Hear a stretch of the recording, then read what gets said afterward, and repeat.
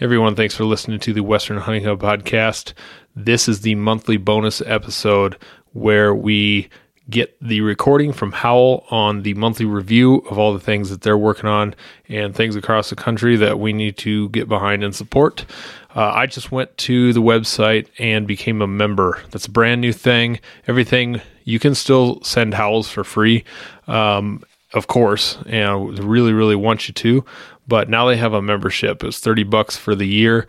And I just went on there, did that. And there is some extra bonuses and not bonuses, but, little benefits to doing that. So you can go and look at those, get discounts. You can do, if you're doing a Go Hunt membership, I think that's the way to do it, is through Howl. I don't do that. I probably will in the future, but lots of good things that I know John and Charlie will do with that money to really go a little further to expand their reach. So they need it to get things running. They got a lot of costs that they've footed out of their own pocket. So need to support them. So why don't you go to howl.org after this episode and check everything out on that membership page, but also send your howls. So here it is. Thanks for listening.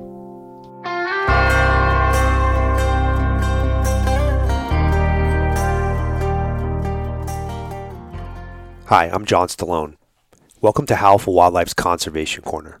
Your favorite host has stepped up to support your hunting and fishing heritage by agreeing to share our message on their platform. Each month, we will be releasing a show discussing the current issues surrounding hunting and fishing. So be sure to thank them for all they do, and thank you for tuning in. Now let's jump into this episode. Hi, welcome to Howlcast Action Center Review. We are talking about feral horses and specifically about something that's going on here in Arizona. It's going on in other states too, but I believe right now there is a push because they are destroying natural habitat and outcompeting wildlife, that there's a specific herd of feral horses that they're calling for a humane removal of.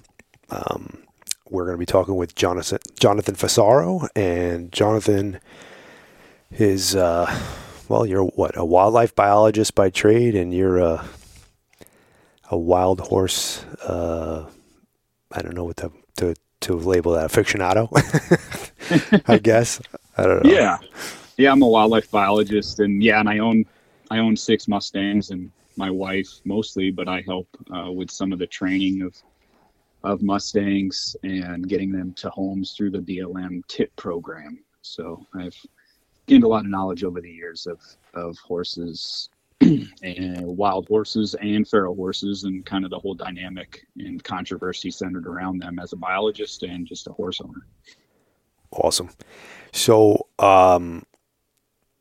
well, I guess let's just dive into it. Can you kind of give us a rundown of what's going on with this deal in Arizona right now? Sure. So I've been getting myself familiar with this topic for a little while, but there's a lot of information out there to digest. So what I know about the situation and that I've learned is there are a group of feral horses, or a herd of feral horses, that are in kind of the southeastern corner of Arizona that are reaching a level that it's become pretty clear to the Forest Service that they're deteriorating natural habitat, specifically riparian areas, pretty significantly. And we have to identify this area, or we should in this discussion, that these are considered feral horses by the Forest Service. They've done extensive amount of research and documentation that these horses are not horses that were present prior to 1970s when they established the Wild Horse and Burro Act, and they don't have any documentation of these horses being present in this area at all. Since the 40s, in fact, they don't have any records of any horses out there since the 40s. So they use certain criteria to establish what is considered a wild herd, protected under the Wild Horse and Burro Act. And these horses have been clearly identified by the Forest Service through multiple types of analyses that these are actually feral horses.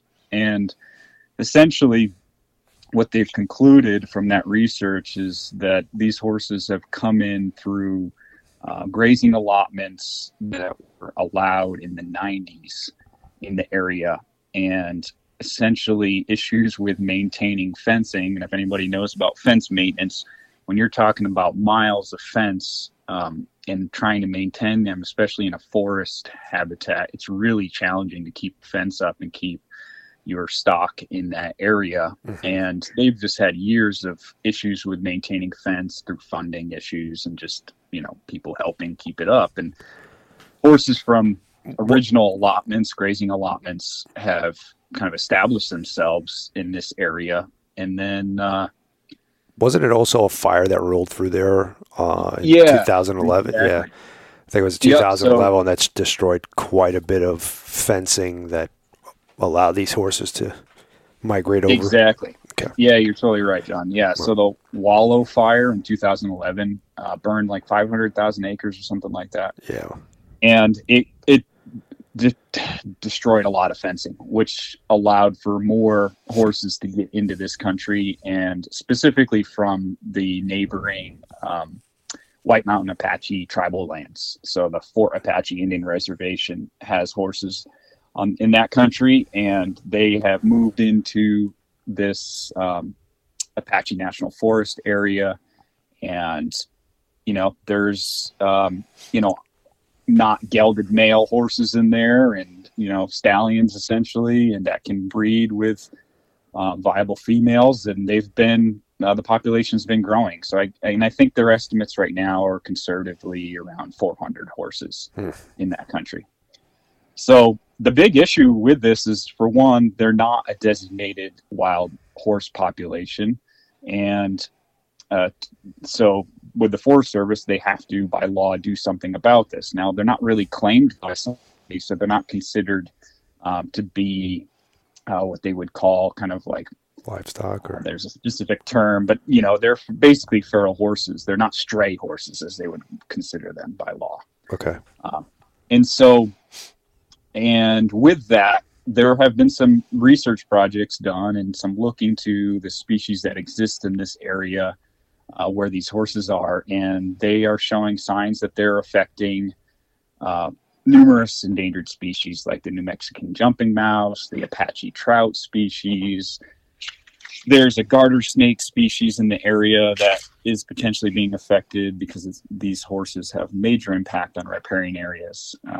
There's the leopard the leopard frog species of some sort in that area, and then indirectly they think they could be affecting Mexican spotted owl and the Three Forks spring snail as well. So there's a whole suite of species in that area that are of concern for the Forest Service, and they're under certain types of protection, and they're seeing destruction to the native habitat in that area by these horses. And if anybody who has horses knows, even domestic horses, how kind of destructive they are in what they do. I'm always fixing things that they're damaging on my property, and then if you have them in a riparian area, they cause mass amounts of deterioration around that riparian area, really focusing on the edges and the banks and beating them up as they get down to the water, and that creates erosion, and then erosion creates problems for species that aren't accustomed to that type of erosion in the water. So I know here by me in the Phoenix area, we have a feral horse herd that's very large by the Salt River and Verde River, and they, like, in the areas that they're concentrated in, that it looks like it's right up against a river, so it should be, lush and have more vegetation, more ground cover. It is literally barren, and all the trees are eaten, as high as a horse can reach, basically. Yeah. It's really terrible, like absolutely terrible how much damage is being done to that ecosystem there. Yeah, that's a really good point. The browse line, and as I'm sure is the case in that area of Arizona where they're in more forested country, there's probably a browse line that's significant, in that area, and they could identify that as well. And I'm actually located in Eastern California, so I haven't set foot in this specific area. And we also have a herd of horses that are on Forest Service land that is well known, as a feral horse population, and people drop horses off out there, which is a major issue. And, the Forest Service doesn't have a plan that I'm aware of for this. They don't do any management for these horses. So it's a kind of a similar situation. And there's actually a specific riparian area that is fenced off from the horses for wildlife use, and it's managed by this California Department of Fish and Wildlife, and they're constantly working on keeping the horses out and people from cutting the fence to let the horses in, which kind of segues this into, like, if you know anything about wild horses and Mustangs and feral horse topic, this is a highly controversial. Oh yeah, it's like wolves. Yeah, exactly. Oh yeah, it's like wolves in some ways, even worse. I think, from what I've experienced with people, and I've kind of looked at some of the websites and the Facebook pages of organizations that are interested in stopping any management of the horses in this Apache National Forest area. And, they claim that these horses are part of a designated wild horse herd called the Heber herd. And they're saying that these are the same animals and that these horses are self-regulating, and, they're essentially like trying to stop any management of horses in the Apache area. And when you actually look at the analysis, because the Forest Service did a direct analysis looking at that Heber herd versus this Apache National Forest feral herd, they're over 80 something miles apart from each other, with many fences, numerous, highways. Could a horse travel 80 miles through that country to eventually establish population there? It's pretty unlikely. I mean, it's pretty clear that they're not the same herd. And, I haven't found any genetic analysis to track that for sure, but just knowing horse movement and how horses move in the landscape, it would be extremely unlikely that these horses are, of the same herd. It's just not realistic to think that. And they do have evidence of grazing allotments with horses being put in there in the 90s and fence issues in that area. And they have evidence of horses coming from the reservation onto this property. So it's really clear that this is a feral horse population and not a, free roaming wild Mustang herd established. And the Heber herd has its own territory established by the Forest Service. I believe they set that up in, I can't remember the exact dates of when they set up, but they set that territory, I think, in the 70s. Yeah, 1974 is 74 is when it was set up. And that horse herd has been growing like by 20% a year, they said, and it's nearly doubled in the last 5 years. So that's crazy. It's horses are really good at reproducing, and they can outgrow their population objectives pretty quickly. And that's kind of the story across most of the Mustang populations in the West, where a lot of them are in Nevada. There's some in Wyoming and Montana, and there's other states that have free roaming wild horses, Mustangs. And, that's kind of the story in a lot of them, that they're not managed well enough, and they're overpopulated, and they're decimating a lot of their habitat and the riparian area, which is impacting like local wildlife populations really significantly. Right. So this is a good example, though, where it should be pretty clean cut and dry, type of topic here or issue, where they know they're not wild Mustangs, they're feral, and they've done the analyses to determine that. And now they have a plan in place where they're actually going to start trapping, essentially like passive trapping, and I saw the numbers, around 20 individuals is what they have so far, and they have a whole plan to, get them adopted out to people who want them, and try to get them to homes. And will 20 horses be significant? No. No, not at all. It's like them just kind of throwing a bone to the people that are concerned, but not really doing much. When you have 400 something horses and you're not managing them to reduce reproduction, it's just kind of like, we're doing something, but there's not much. And, you can't necessarily blame the Forest Service for this. They're under a lot of pressure from a lot of different angles. It's for sure. It's really expensive to trap horses too. In the roundups, the BLM does for Mustangs with helicopters is a big process to do that. And also, I'm not sure if that country over there is really suitable for running horses with helicopters and putting, and running them in the corral. Fairly thick. Yeah. It's, thick, old stand Ponderosa. Okay. Yeah.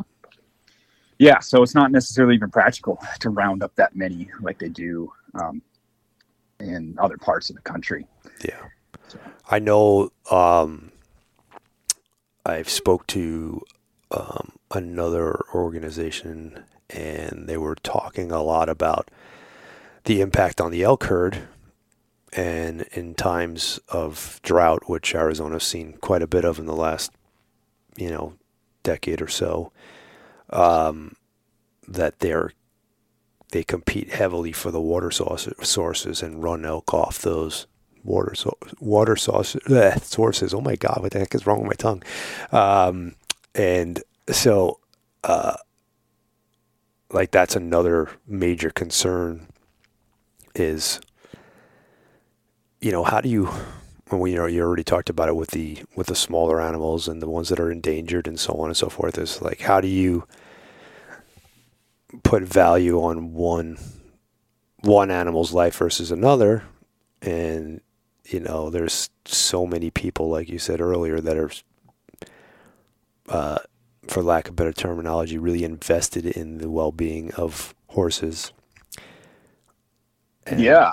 So it's like, it's a really good question. And it's, I wish I had the answer that I could help with all this stuff. It'd be interesting. In my field as a wildlife biologist, I've mostly focused on large mammals myself, carnivores, game species. And, we manage all of those animals, for the habitat, and try to do our best as biologists to do so, through state agencies and the federal government. And these horses are going unchecked and unmanaged at all. And the elk in that area, I think they were reintroduced in the early 1900s, like 1913, 14, 15. They're somewhere around there. They were reintroduced.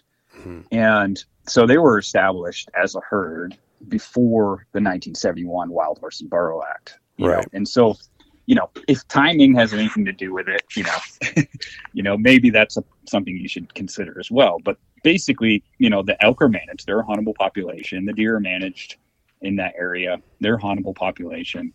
They're not managing horses at all. And, that's, you have to evaluate that. Even the livestock in that area are, all the livestock in these allotments are heavily, have heavy oversight. Mm-hmm. These people, the ranchers that are out there running stock out there, are under a lot of different kind of forced requirements of them. I was looking at some of the original allotments that were established that they think that these horses came from, that were only established in the early 90s, I believe, is what I found. And interesting enough, the NEPA document, so the big document that the Forest does to evaluate the effects of the environment in the area before they do any sort of allow certain things like grazing or any other impacts to the Forest Service lands, included exclusion of specific riparian areas in this allotment. And it was specifically identified in there that these ranchers that were running cattle and horses would need to keep horses and cattle out of these areas through fencing. Right. And the ranchers specifically decided not to graze in those allotments because of the challenge of keeping the fencing up and going and keeping their stock out of there. And now there are horses, those feral horses in that specific area, and there isn't, as far as I've seen, any real solid protection for those riparian areas. And, you know, horses can break down fences. They can jump fences. Some individuals can, you know, depending on the height and such. But, you know, the elk need access to that water. The deer need access to that water. All wildlife, you know, in that area need access to that water.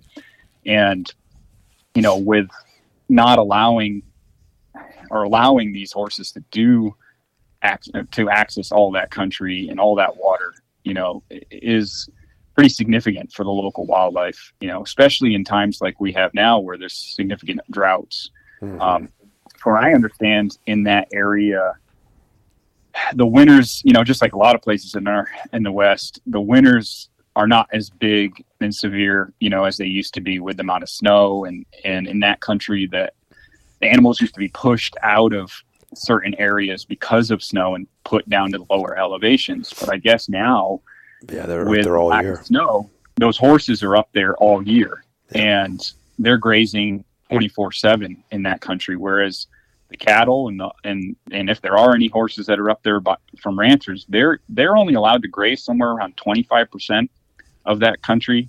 And even if it's wildlife that graze 25% or help graze it, they still have to move them off of that area. And they move them to different pastures and they move them to different allotments.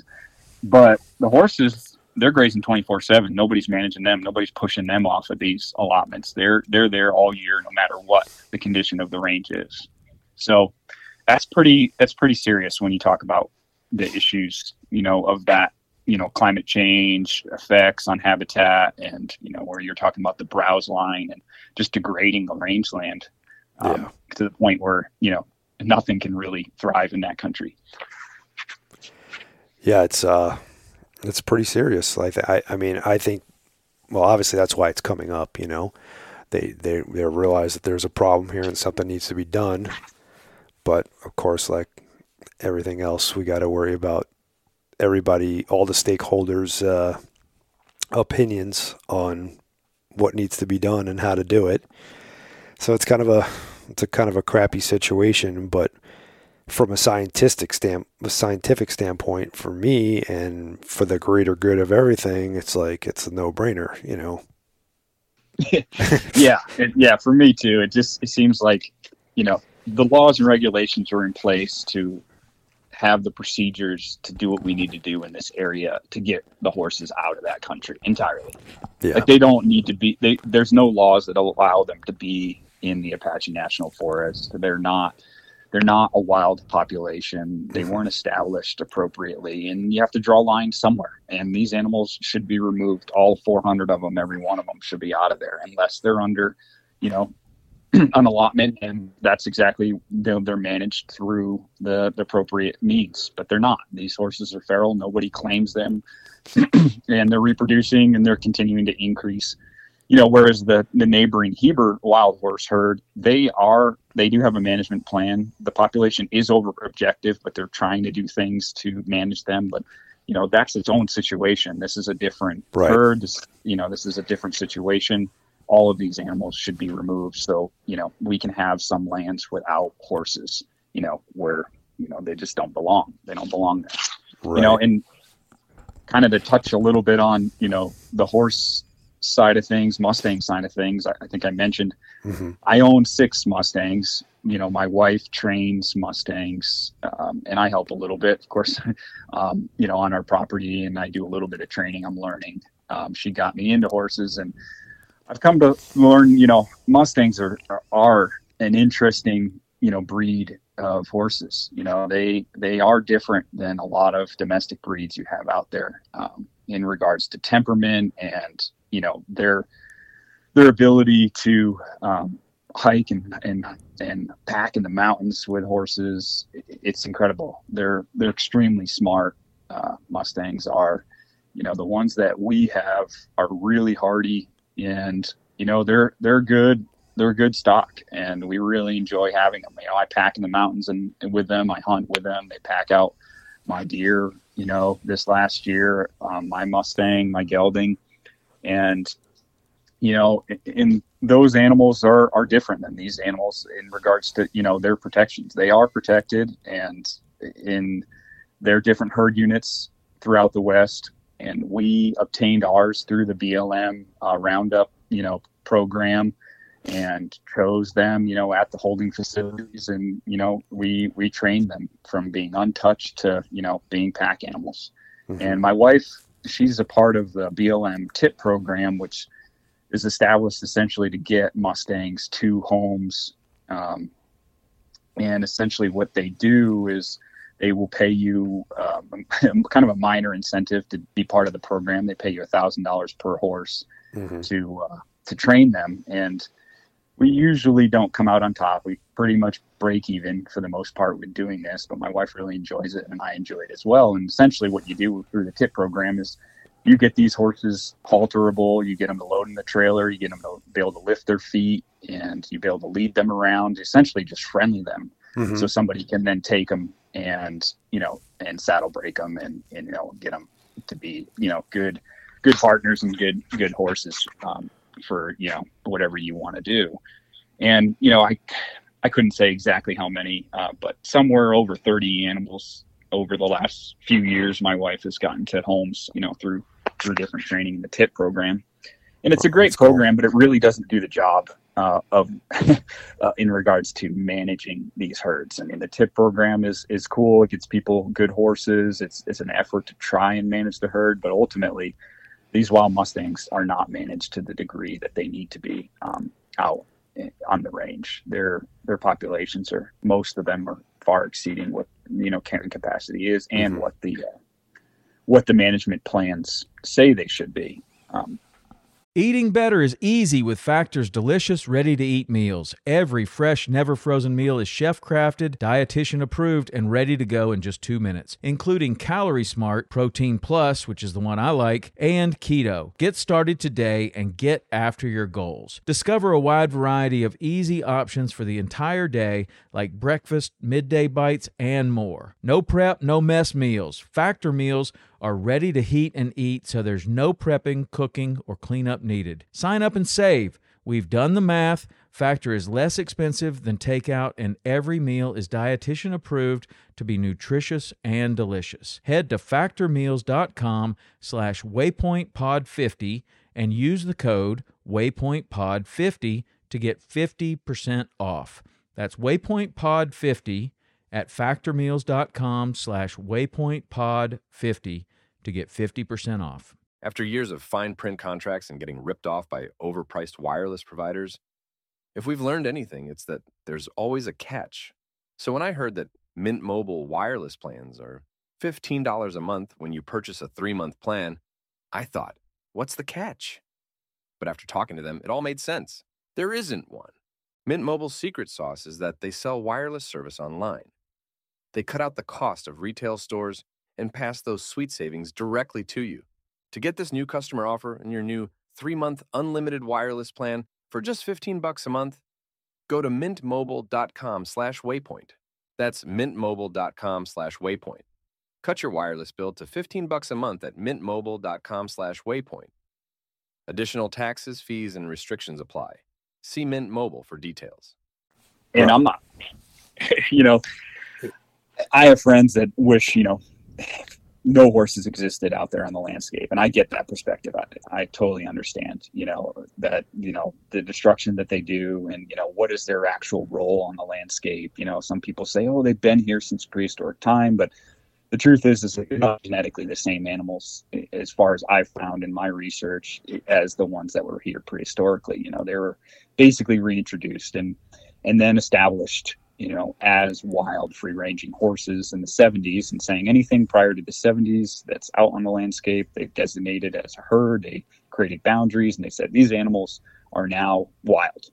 They've coined or defined them as wild at this point, and they're free breeding, and and a lot of these herds vary significantly. You know, some of them come from draft lines, some of them come from quarter horse lines, and there's differences between the herds and temperament and body size. And, you know, a lot of people see these horses and a lot of them are kind of small and, you know, not really great for certain, you know, horse folks that are doing certain stuff with horses, but other working horses. For working horses. But then there's other herds that are, you know, I have a horse right now. He's 2 years old and he's 16 hands. He's a big horse. Yeah. You know, so, you know, it varies, you know, what sizes and what they have out there. But yeah, that perspective that none of them belong there, you know, I get it. But the truth is they're here and the law protects them. And so without removing the Wild Horse and Burro Act, they're going to be here and management needs to happen. So you can hate them and you can dislike them, but they're here to stay as long as the law is in place to protect them. And, you know, they can be really good stock to have and really good companions and really good animals, you know, for sure. So do they need to be managed? Absolutely. Yes. And there's a lot that needs to be done. There are changes that need to be made to manage them. You know, some people are like, well, can we basically put them into the food industry and, you know, make them dog food or, you know, feed them to people? Other cultures eat horses, you know, can we ship them out? And unfortunately, I think it was around 2007, all domestic slaughter of horses in the U.S. was stopped by law. So we used to have slaughterhouses, and from what I've learned and what's been kind of reported is horse abandonment and horse neglect has increased significantly since that law was passed in the U.S. It used to be a way that people could, you know, get rid of their horses that were, you know, basically that they didn't want anymore, or couldn't sell, or, you know, were past their prime and, you know, they didn't have a way to take care of them for whatever reason, financially or whatever. They get them to these markets and they would, you know, send them to whatever slaughterhouse that was set up FDA approved, and they would, you know, be used for whatever market wanted them. And now that doesn't exist. And some horses do get shipped out of the country. They'll go to Mexico or they'll go to Canada, but there's a lot of organizations trying to stop that as well. And, you know, some people have told me it's like, well, we can just get the slaughterhouses back up and going and we can get horses back into the market. And that could be really helpful. And I think that would be a great step in the right direction. But, you know, convincing some people to accept that is really hard. Yeah, for sure.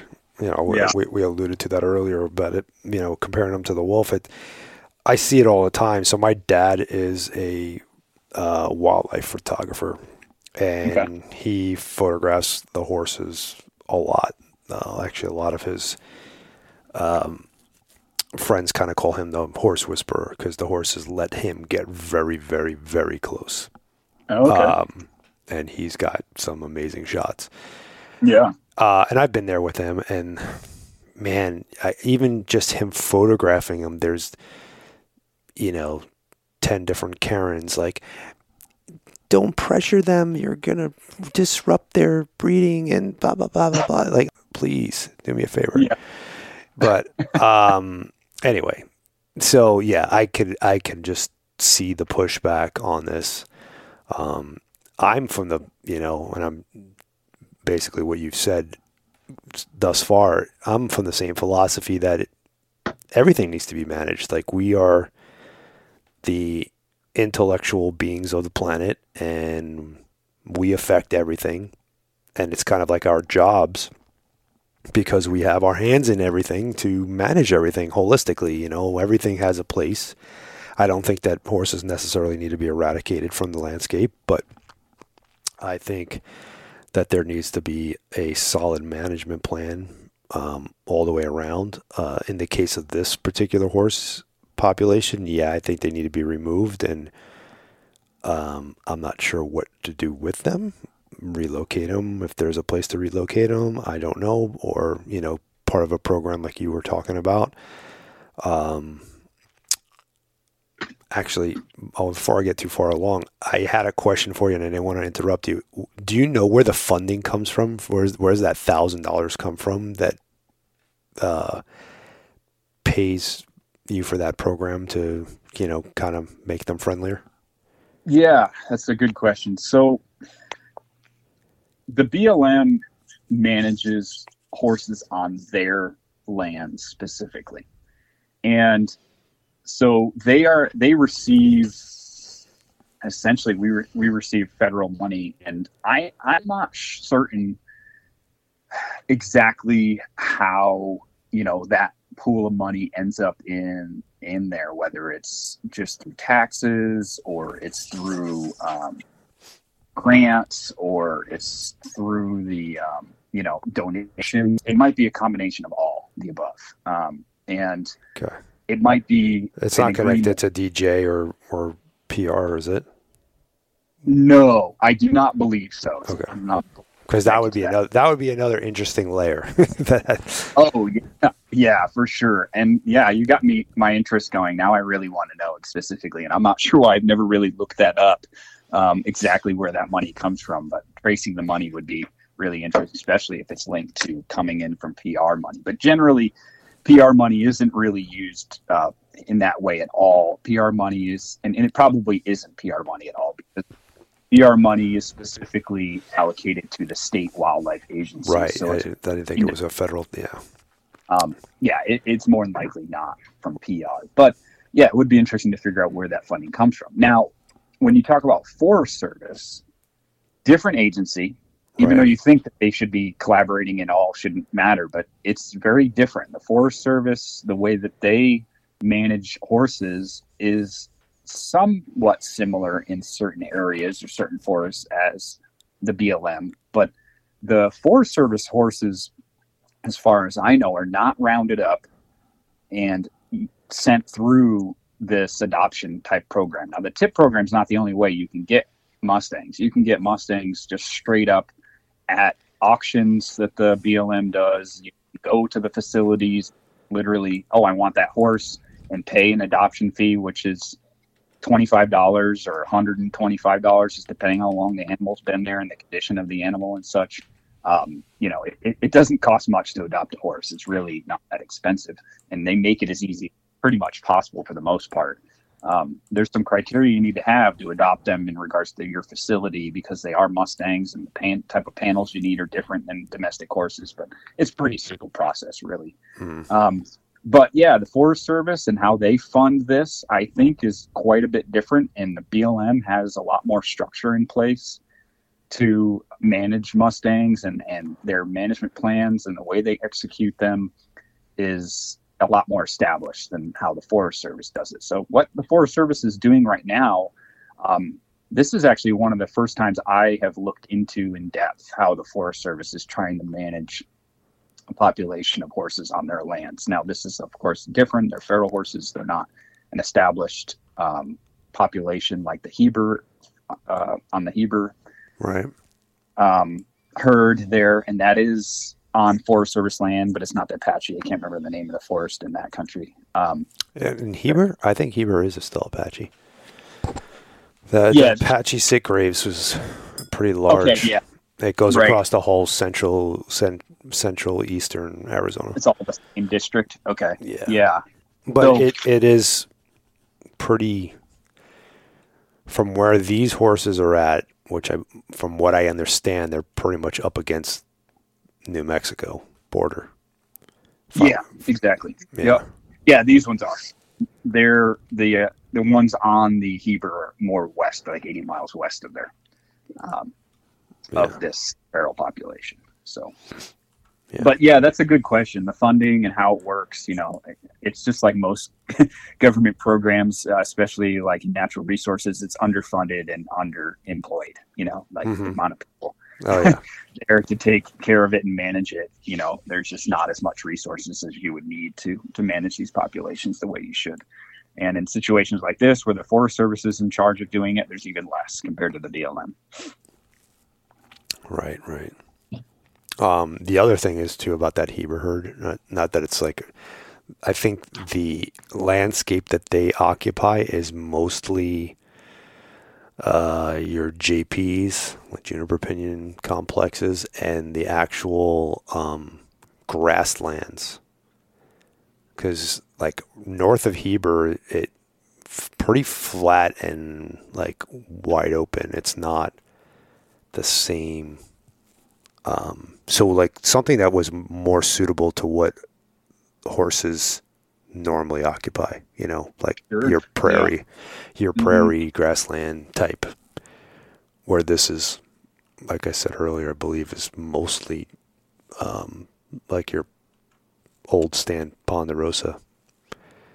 Yeah. And from, biologist ecology perspective, that might be a totally different situation in regards to the issues with the habitat destruction, just because, when you have a grazing animal out in more typical rangeland where they're, more designed to be in, the effects of that might be not as significant, just because Yeah. that's where they're more adapted, especially if they're in a population that's really sustainable. And whereas if you're in a forest landscape and there's not as much graze and kind of the way that things are in that country, you might have even more impacts with a big, herbivore like a horse, and even compared to an elk that's more of a browser, or it's I mean, elk certainly are grazers, but they Right. browse a fair amount too, and horses will too. It's just, but I'm sure the amount of horses and just the nature of how horses are, the destruction in the forest ecosystem is quite a bit different than would be out in rangeland, open country like you're speaking of. Yeah. I'm actually really curious now to find out this herd that's over here in the Tonto National Forest that I was talking about that my dad photographs. I'm wondering whether or not that they are a similar situation, because many people that I've spoken to have told me that's a feral horse herd. It's not a actual wild horse, Yeah. designated. So, because the ecosystem that they're in is even more fragile than the one in Apache Sitgraves, because it's more desert, and definitely more dependent on rains too. Yeah, for sure. So yeah, I'm really curious about it. We have other situations going on. I know it's not a little off topic here, but we got a serious burrow situation here too. I mean, that's yeah. The burrows are pretty much the same story in a lot of ways, just not as charismatic and talked about. But I mean, Right. they're essentially, it's a very much the same situation with burrows.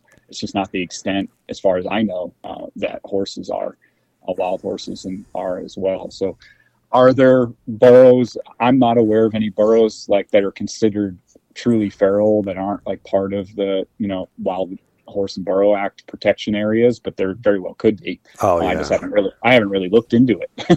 Yeah. I mean, I haven't either. I've wanted to kind of dip into it a little bit because it's pretty crazy. Like, not too far from where I live in Lake Pleasant area, all that whole unit's 20B is the game unit.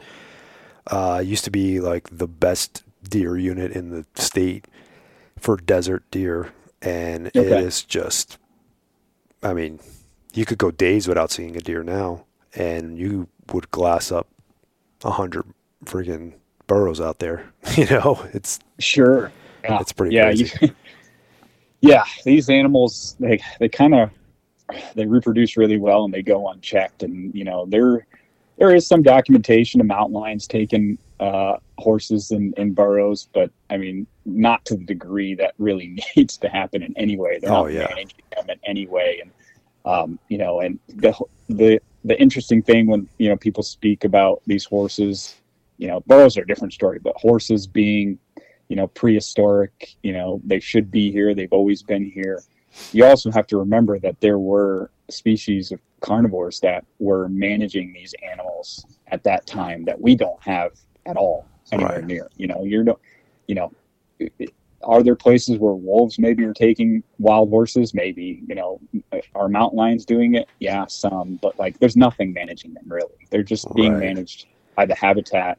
And, in our area, and you see this, there's a lot of good documentaries out there about wild horses and the current situation with them. And, there's a lot of evidence out there that these animals, they're themselves are not healthy and at all. Like you're seeing starvation, you're seeing issues with, drought and causing them to basically die of dehydration. You're seeing abandonment of foals out on the landscape. In my area near me on the Forest Service here, we have documentation of, numerous foals being abandoned just because, it's clear that the female's been bred, but she can't keep up with the milk, or she just can't keep up with maintaining a foal, and then they just leave them to die, basically. Which, if you care about wildlife at all and animals at all, like, you don't want to see these animals just like die of starvation, right, and die of,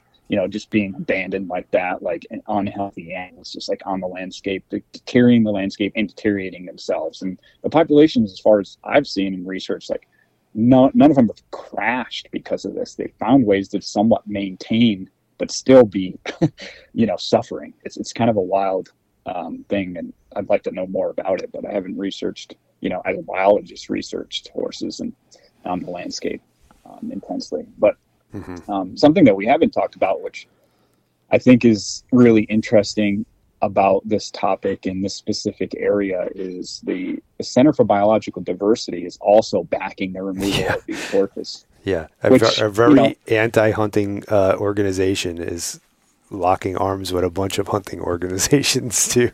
Yeah, so if that doesn't tell you something, like something's wrong here, if they could recognize the need and set their agenda aside, then. When I first started learning about this, and then that was one of the first things I saw on the Howl website, was that the Center of Biological Diversity was backing. I was floored when Charles told me about it. I was too. That really got my interest. And there's a biologist that they have on staff that's been looking into this and their impacts and taking photos of the destruction out in that specific area. I mean, when you start seeing things like that, you really know it's kind of gotten overboard. Like, where Center for Biological Diversity is actually getting involved, being like, okay, this is serious, And that might be, one of the things that really helps with pushing this forward, because I think we're kind of dancing around this idea, but like, I think everybody who, out in the West, where you have these populations, you really should know what populations are in your area or near you, or areas that you hunt,